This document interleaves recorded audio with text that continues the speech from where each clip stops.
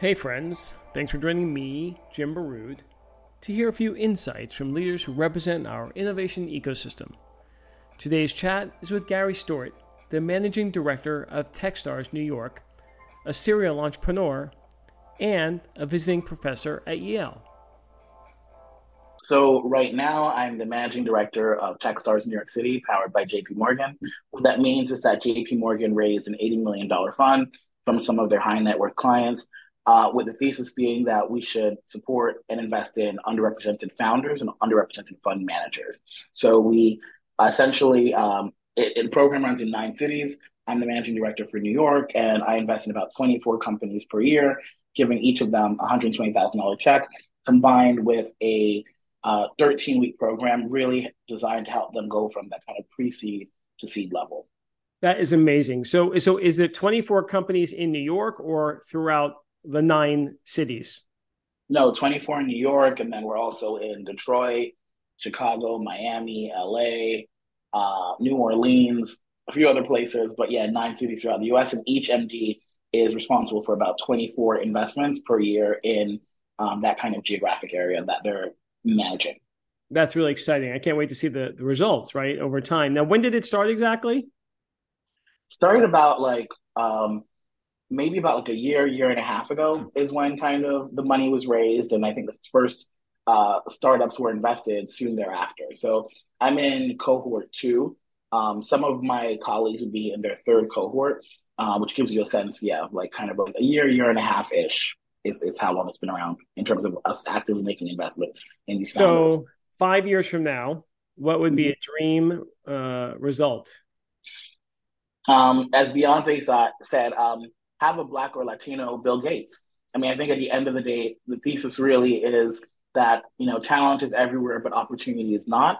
And so let's help provide the opportunity. Like, there are so many amazing founders out there, but if they aren't connected to the right networks or live in the right city, didn't go to the right schools or have the right kind of pattern match, meaning, they don't look like the folks who historically have been the ones that have been unicorn founders, then they're usually excluded. So our job is to try and make sure that we remove that. It can't be the case that Blacks, Latinos, and women make up about 70% of the population, but get collectively about 3 to 4% of the funding. The only way you can justify that is if you believe that we're just inherently less talented than that small group of folks who are usually white guys from Stanford, who get all of the funding.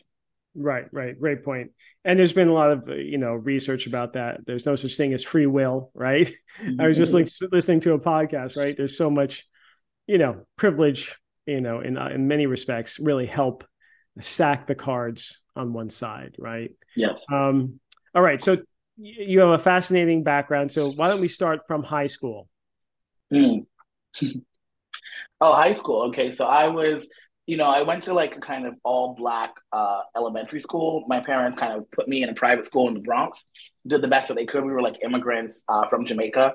And then one day I found out about this thing called the Bronx High School of Science, a kind of specialized high school. Took a test, got in, and I think that kind of like changed everything. So shout out to Bronx Science, one of the three specialized schools in New York, where basically it just depends on the test score that you get to get in. I got in there. All of a sudden, I discovered debate. I discovered leadership. So I became president of my high school. I was the New York City debate champion in Lincoln Douglas debate, which is what they called it at that point. And then eventually I got into Yale College, where I started an organization, Yale Black Political Forum. At that point, I didn't even know about anything called entrepreneurship or that I was founding something. I just knew that I saw a problem, which was that there were no Black leaders being invited to Yale, even though there were people like a guy called Charles Murray coming to campus to explain the genetic inferiority of Black people. But because he was a professor at the University of Chicago, it was kind of like free speech. Whereas I was like, well, what about that makes me feel uncomfortable? What about inviting people like me to come speak? And they were like, well, we don't have an organization that does that. So I created it. And that was kind of like my first bit of entrepreneurship. And we had people like Jesse Jackson, Lonnie Guinier, Anita Hill, Sister Soldier, all these folks coming in to talk to students about kind of like, whatever it is they wanted to talk about effectively. And it was really cool. The university gave us some funding for it. So I guess they were kind of my initial seed investors or pre-seed investors, I don't know. But that's the way we did it. And we did it for about 3 years. And there's a guy now called Jamie Harrison, who is the head of the DNC, the Democratic National Committee. He was actually the third president of my organization. So that was great. Kind of helped to shape some future political leaders as well. And then from there, I went to Yale Law School. So I did well in college, graduated magna cum laude Phi Beta Kappa. Um, then next thing for me was going to law school. Obviously, a good immigrant kid. What else are you going to do? I didn't want to be a doctor, so it had to be becoming a lawyer. Didn't know that anything called business existed or have any interest in doing anything with numbers and stuff like that. That was the way I thought about it at the time. And so went to law school, did well in law school, clerked in DC for the DC Circuit. So that's kind of the second highest court in the country after the Supreme Court. Interviewed for the Supreme Court with Justice Souter. Was told, oh, you're kind of young, maybe try again next year. And I decided at that point I'd had enough. Time to get off of the hamster wheel and kind of figure out what life really had to offer. And so I thought like that meant just going to London for a year, changing from the law firms that I was associated with, going to London, and that was going to be my kind of like gap year, my 1 year before I came back to America and probably went into teaching or whatever it is I thought I was going to do. And that 1 year became like 22 years because what I discovered, not so much in London, but more so in Barcelona and eventually Madrid and then back to London, was that when I got to Spain, no one knew who I was. So I did 1 year in London, then got them to transfer me to another law firm in Barcelona, and no one knew who I was. They didn't even know what Yale was. They said, "Did you went to jail?" I was like, "No, I did not go to jail. I went to Yale." But it was really good to kind of start from scratch with no one having any expectations of me or telling me like what I was expected to do, and just being free to be myself. And so that eventually led me to entrepreneurship because once you're there in an environment where you're kind of rediscovering yourself without other people's definitions or limitations, what I discovered is I didn't really like having a boss. I liked the sense of freedom that came from charting my own course. And so eventually I left the law firm that I was at in Barcelona and then started first an offline real estate agency. And then I discovered that didn't have what we now know as recurrence. Especially in Spain, where like 4 months of the year, it seemed like everyone was on vacation, but you still had the fixed cost of paying for your employees and the offices. And so then kind of said, okay, well, what's happening in the US that I can kind of copy here? And that was Trulia right after the Google IPO and raised some VC funding. I didn't even know what venture capital was at the time, but raised some venture capital funding for that company. And then eventually sold it with my co-founder 10 years later. And then somewhere in the middle of all of that, I started teaching again because I always had the desire to teach at a business school in Madrid called IE Business School. And while I was there, a large corporate came and said, we want to set up essentially what we call now a pre-seed fund to invest in companies in our footprint. The company is called Telefonica. It's one of the world's largest kind of telecommunications companies. And I ran it for them in Spain and then in Ireland and the UK for a total of 9 years, investing in the UK in 187 companies that I think now are worth close to $2 billion. And so that took me through a lot of different adventures, lots of different experiences. But then eventually Yale called me back and said, hey, would you want to teach at Yale Law School? There's a guy named Joe Tsai, the co-founder of Alibaba. He set up kind of a new initiative, giving us some funding to support entrepreneurship and kind of alternative careers for lawyers. And just generally, entrepreneurship was kind of a center of the Yale experience, both undergraduate and graduate.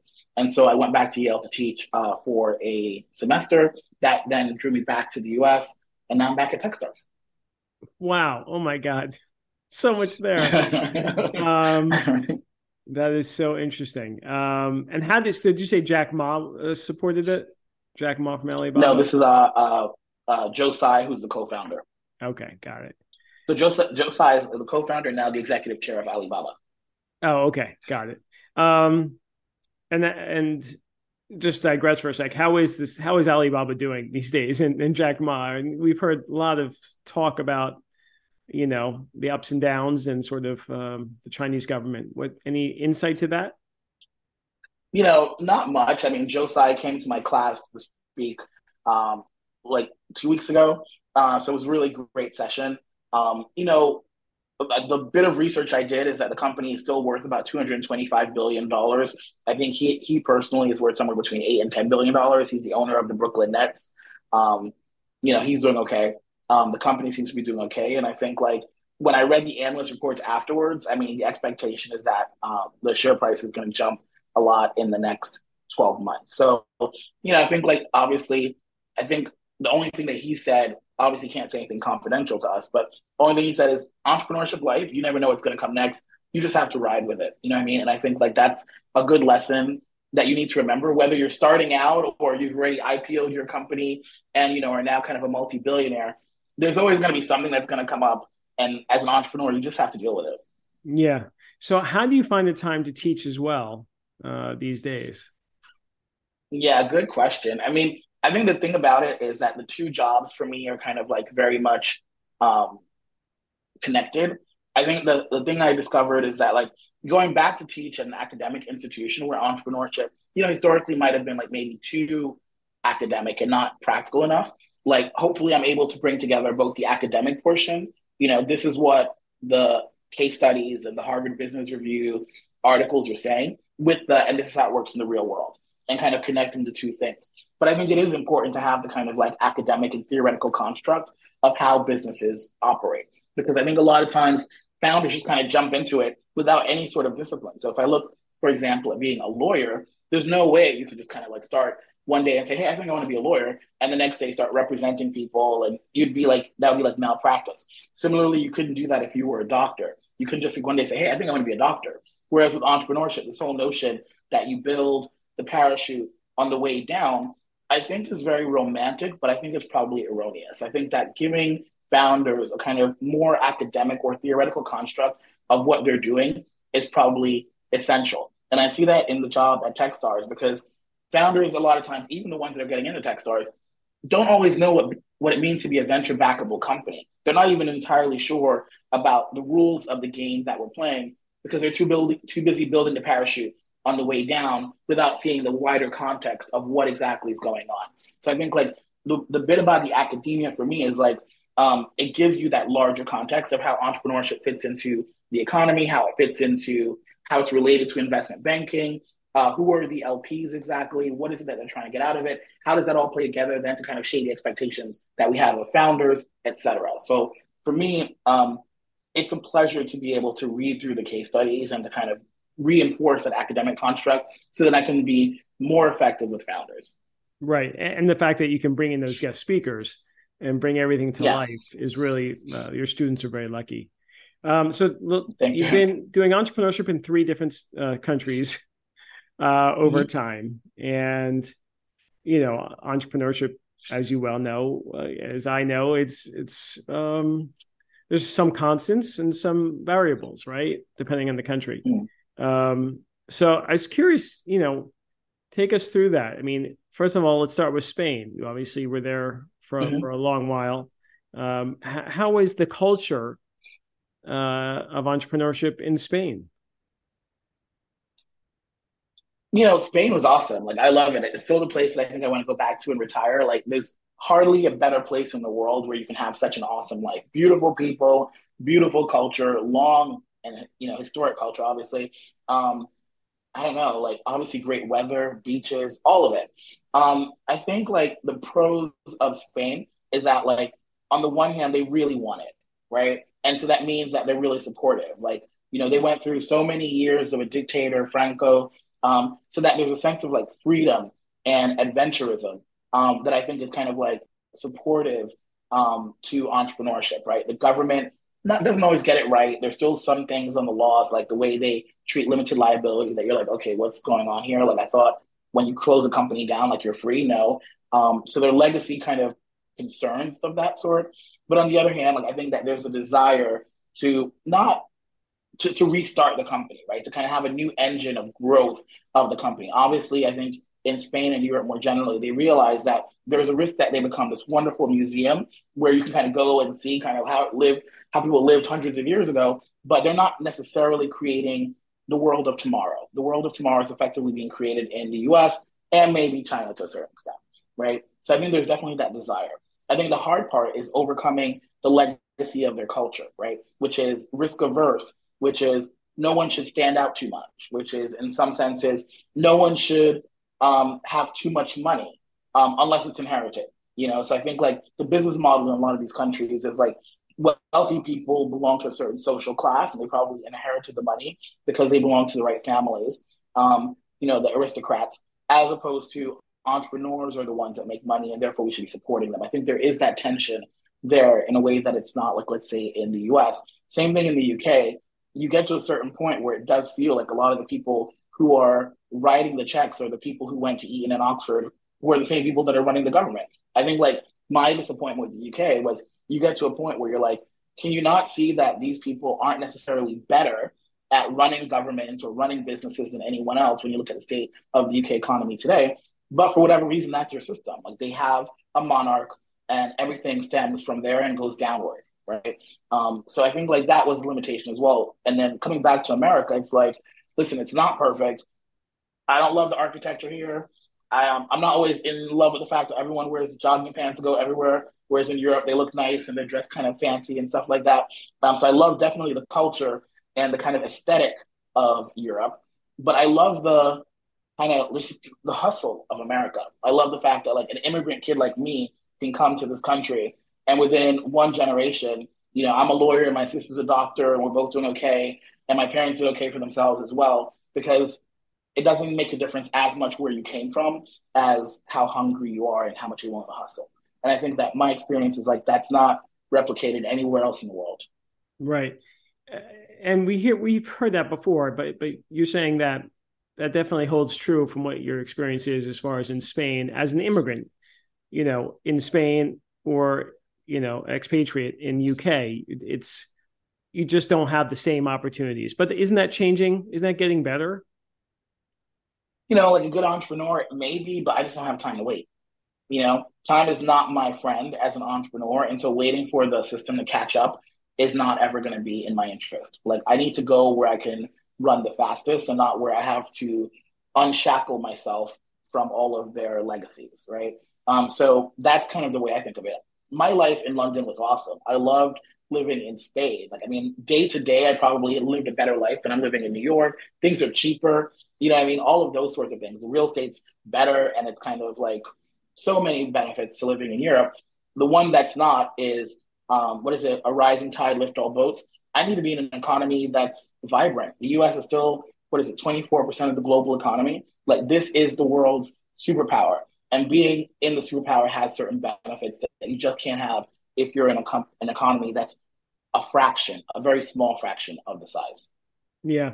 What I want to digress on culture as far as, you hear about the siesta, staying up all night, as particularly in Madrid. I don't know as much Barcelona, but is that true? What's the reality of that? Um, yeah, I took a siesta. I had a 2 hour lunch. I had wine at lunch. I still have wine at lunch if I can, except around here, everything's like having a sandwich in like 20 minutes. So I definitely like the lifestyle of Spanish culture. I think what people don't usually talk about though is that the workday in Spain would probably be from about 10 to 7. So yeah, you do get like a 2 hour lunch if you want to take it. Not everyone takes it, but your workday is extended. You eat dinner at 9 o'clock, not at like 5 or 6 o'clock. So, I think like Spanish people get a bad rap in the sense that they work less. I think like US workers aren't particularly productive, according to what I'm seeing on CNBC. British workers aren't particularly productive after being in the UK.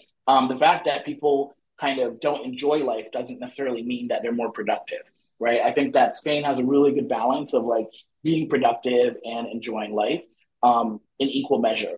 I think where Spain loses out isn't really about how hard people are willing to work. I think and same thing in the UK, it's about how ambitious people are in terms of like going back to this, we talked about before, if I'm talking to a Spanish founder or a Latin American founder or even a British founder, I'm like, do you believe you can be the best in the world? Or do you believe that you're going to be the best in Spain?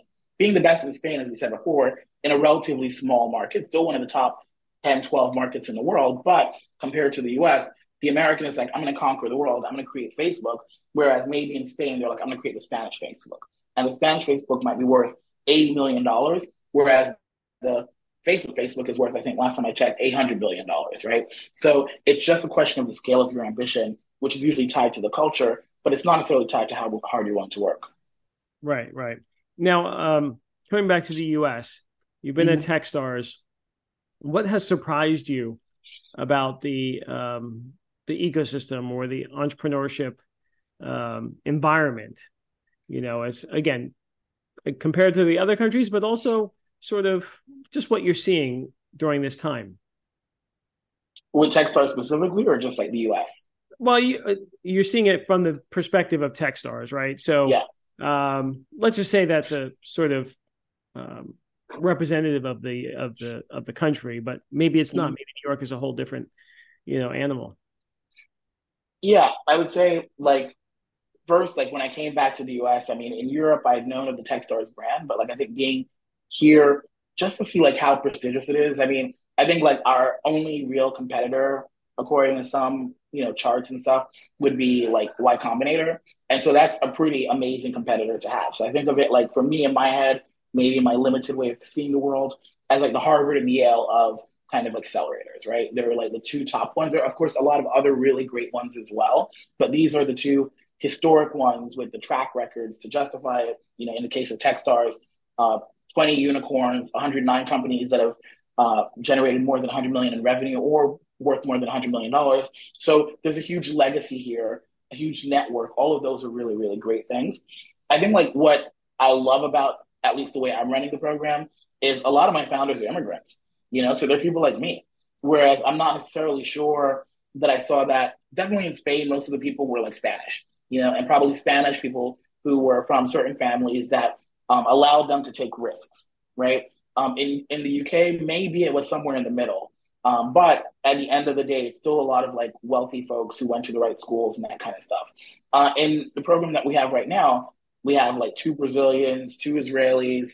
Like it is a very international mix, and people are kind of excited about the journey in a way that I don't necessarily think I saw in Europe. Like it's kind of like there really is a self belief that they're going to create potentially the next unicorn in a way that you just don't see in other contexts. I think like people would think it's unrealistic to create a unicorn out of Spain or out of the UK, not because it hasn't happened, but because it happens infrequently, with more frequency now. So that's kind of becoming less true, what I just said. But when you see the companies coming into Techstars, it's kind of like you can see that they really think they're going to be the next big thing. And I think like that level of self belief is uh, contagious. Yeah, yeah, no doubt. Now, what about New York? Now, again, New York has grown, the ecosystem has grown a lot. And as we mentioned earlier, this week is New York Tech Week, and there's 300 plus events. And I know we were both out last night, so enjoying some of those events. Do you see, and there was just an article about AI in New York sort of helping bolster the tech scene. So what's your take about New York as an ecosystem? Is it thriving, compared to others, or what are you seeing? Yeah, it kind of goes back to almost the same thing I said, a little while ago, which is that like, it's clear that San Francisco is the behemoth ecosystem, right? So I think like I have the numbers from like 2 years ago where I think it was like $300 billion in terms of like VC investments. Probably about half of that was San Francisco. But about 50 billion of that was New York. So New York is not San Francisco in terms of like sheer size of the investments being made into startups, but it's bigger than almost anywhere else in the world. I think it's only gone down a little bit over the last year or so. And based on some numbers, people say, well, London is kind of like now tied with New York. I would like to see like what investments in London look like after the kind of like nuclear winter as well. They're using like kind of the numbers when London was like at 28 billion and New York was at 50 and kind of saying, oh, now they're equal. No, London's probably gone down as well. So New York is probably the second biggest startup ecosystem in the world, right? And it has, I think, certain unique advantages that make my job look really cool, which is it's a really diverse city. Everywhere you go, people are from all over, like both in terms of being immigrants, but also maybe their first generation, but they're still kind of diverse. So I think like that's really cool. The advantages of New York relative to other places, it's a cool place to live. Like as awesome as San Francisco might be in terms of being able to, uh, you know, get investments and kind of have a kind of like closed ecosystem that's mutually reinforcing. I still think New York is a better place to live. Like I love New York. I grew up here, and I kind of think like it has a kind of attractiveness that I don't think a lot of other cities in the world, maybe except for London, probably have. So yeah, I think like there's a lot that New York has to offer. One of which is money to Right. invest in companies. Right. Well, speaking of money, where are we as far as the state of funding? at this point in time? As we all know, it's been depressed, but how are you seeing it? And when is there going to be a bit more light at the end of this tunnel? Yeah, no, it's a good question. If I could do that, if I could tell you that, I mean, the best I can say is the most recent reports I've seen is that funding is down by probably at least 50% relative to like the peak. Um, it's a lot, it's taking a lot longer. So Morgan Stanley also run a kind of accelerator program in New York. And so they came to speak to our founders. And so I asked them these questions. What they said was their research suggests that like 2025 is maybe where the public markets are going to recover, I think, or the end of 2024, beginning of 2025. And then there'll be a lag before that's kind of being felt by kind of like venture capital and startups. So yeah, we still probably have like another good year or two before it kind of gets back to anything that it looked like before. I think though what it really means is that companies have to be a lot clearer about why they're good investments, right? I think a lot of the pressure is being driven by LPs that have seen companies like Instacart that were worth $40 billion before the IPO, and then had to go back down to $10 billion, right? Because the question is, where's the money going to come from? This kind of magical thinking that we'll eventually figure it out. Maybe there's less patience for that in the current ecosystem. So we just have to tell founders, try to build a business from day one. Don't just kind of build it and they will come, and then eventually investors will keep funding it until you figure it out. And then there probably has to be a bit more of a sense from the beginning of like, how is this actually going to work from as a business, as opposed to a project? And what about what you're doing is making it like highly investable from the point of view of an investor that wants to get a very big return in 10 years, right? And kind of needs more information and has less faith than probably they had a few years ago. So in some senses, it's just kind of making people be a bit more realistic about what they're doing and kind of minimizing a bit the hype around kind of founders and I'm so sexy. It's like, no, get back to basics. You're Yeah. building a business. Help me understand what the business is. Yeah, absolutely. Now, what about the accelerator marketplace? As we know, the past 10 years, it's gone up and, a lot less now. But I think there's been sort of some resurgence a little bit. But could you tell me how you see it? I think accelerators, it's like a term that's become so diffuse that it almost means nothing. I mean, I think what we are at Techstars is we're pre-seed investors, right? Like we put money into companies. And so our interest is in helping them to increase their valuations so that we and our LPs make money, right? There are a lot of accelerators that don't do that, but I think that's a separate category of accelerator. So I think, there's always going to be a need for accelerators of the sort that I think Techstars is, right? Because at the end of the day, as we said at the beginning, a lot of companies, even the best companies, don't understand how the rules are played. And as long as the rules require warm intros, you're going to need someone to vouch for you just because there's so many companies so early without significant validation. And someone has to be willing to take a bet. And we're that first bet for a lot of the companies. Other accelerators that don't do that, yeah, maybe that's a little bit different. Right. And what about the pipeline, particularly for Techstars New York, or for all the 9 cities? Are you optimistic about that? I think our entrepreneurship ecosystem nationally has improved over the past, 10, 20 years. But I have a feeling there's a ways to go. But I'm curious to get your perspective. Pipeline, we have no issues with pipeline. I mean, I spoke to Michael Seibel. He's another speaker at my class this past Monday, and he basically said that right now they're in the process of reviewing the applications to the current, or I guess to the next batch of YC companies. And he said they received about 21,000 applications, right? He said it can go up to about 27. So, for us, our last cohort, so, we only take 12 companies. They take 500. So we have to kind of aggregate it across all the programs. But for our program, we had about 2,200 applications for 12 slots. And these applications, like I said, are coming from Israel. They're coming from Latin America. They're coming from all over Europe. So the question is, can you find 12 or 24 good companies or good enough companies, meaning that there's enough there for you to be willing to take a bet on, help to work with them to turn them into the next Airbnb? Definitely. Is that number infinite? That might be a different question, right? But I think, are there enough people out there with enough great ideas that with a little bit of guidance could become a big company? Yeah, definitely. I don't think that's any concern at the moment. I think at Techstars, we're lucky enough to be able to get applications from some of the best and brightest people in the world. So why wouldn't we expect there to continue to be new great companies being formed? Right. And what about AI? Obviously, a lot of hype still. How is that factoring into your scouting? Is that sort of is it lessening, or where does that stand as far as the importance of an AI element for companies? Probably about half of our cohort companies now are kind of actively positioning themselves as AI companies, where AI is kind of integral to becoming more efficient, to making their solutions cheaper or better or whatever the case may be. Again, I asked Michael Seibel the same question, like, what do you think about the AI thing? And I think his answer was really interesting. So I'm going to borrow it, which was, at the end of the day, it's kind of like asking, what do you think about the internet back in like 1999? If a company did not have a kind of software or internet solution, you probably would have said, okay, you're a traditional business, you're going to be left behind.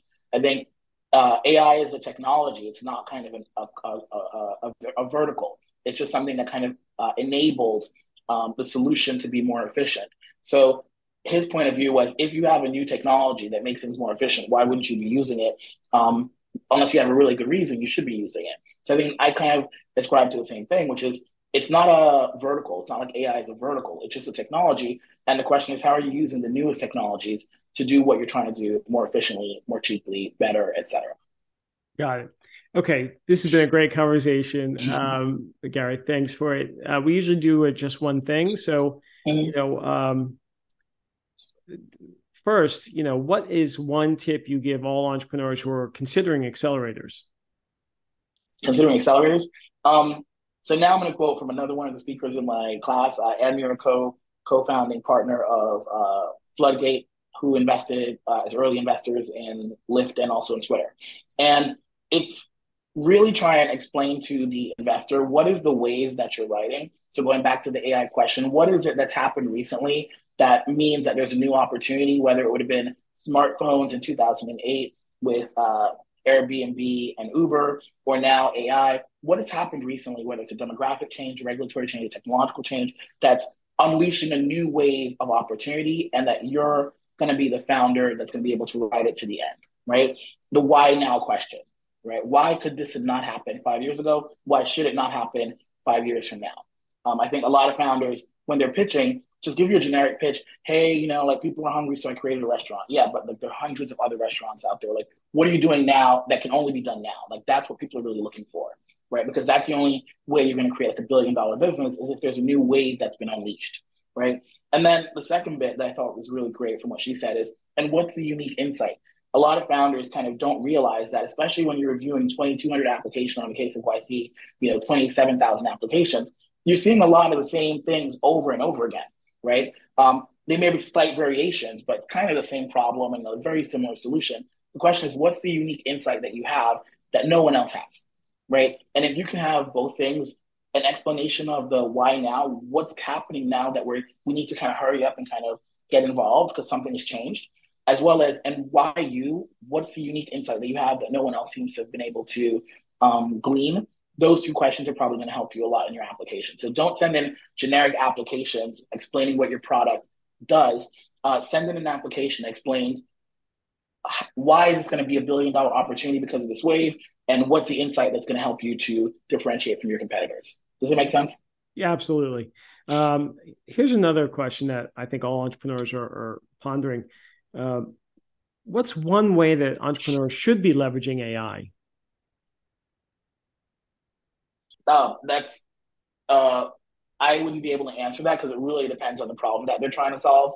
But I think that I'm going to turn the question around, which is, why shouldn't you be leveraging AI if you have a solution, right? Like, all of the companies in the world are trying to figure out how they're going to leverage AI to be more relevant. And again, I think about it, when I was at Telefonica, like, one of the big questions was, if Telefonica continued to operate the way it had in the past, eventually they would become a dinosaur, right? And then they had to figure out, so how are we going to use mobile technologies? How are we going to use big data? How are we going to use, I think all companies, not just startups, all companies should be thinking. So if there's this new technology, just as there was, now we would think a company is weird if they didn't have like a website, if they didn't have certain, a presence on Google, local or whatever the case may be, if you couldn't find them on Google. I think they should be thinking about AI in the same way, which is like, it's not like, why should you be using it? It's why shouldn't you be using it? I think that's probably the question. Got it. And what about, a lot of folks are now using it for presentations and applications and proposals. So are you seeing that in your inbound? And is that Well, a I good use thing, or are you concerned? What advice would you give you know, for entrepreneurs who it. are just leveraging it? I mean, I think it's a great thing. Chat GPT, I was kind of like skeptical that I bought like the subscription to for, when I'm doing presentations, not my, kind of presentation for the class, but if I have to like research Michael Seibel, I can literally say to Chat GPT, hey, I'm a professor at Yale Law School. I'm kind of interviewing a recent alum. His name is Michael Seibel. I want like 10 questions that focus on 5 or 6 different areas, and I'll tell the areas. And ChatGPT will give me really great questions as well as a great intro. So at the end of the day, again, it goes back to being a productivity tool. Like you can use it to do a lot of things that before it would have been a Google search and then you looking for templates, whatever. Use it. Why not? Like the question is, why shouldn't you be using it? Like don't feel guilty if you're using technology to be more productive. Like just make sure you're being more productive. Got it. Got it. This has been really great. So we usually end, Gary, with a poem or a saying or a quote. What would you like to share with our audience? Yeah, no. So when I was a young kid, people always said to me, like, how'd you get this like sense of self-belief? And I always attribute it to my auntie Joy, and my parents and family, of course. But this one thing she told me, she's like, Gary, just remember, you're as good as any, you're better than many, and you're inferior to none. Right. And I think like I've taken that through everything I've done, like all of these different countries, changing professions. Every time you're in a room, I'm a black guy, I'm a gay guy, I'm an immigrant kid who grew up in the Bronx. And I'm always like, it doesn't make a difference. Like I belong to be here. I belong here. I don't, no one is better than me. Right. And I think like that kind of inner belief is essential to anything that you're going to do, but especially to be an entrepreneur. Got it. This has been great. Thank you so much, Gary. I really appreciate it. Thanks for joining us. I hope you enjoyed the show. Please like it, leave a review, and subscribe. See you soon.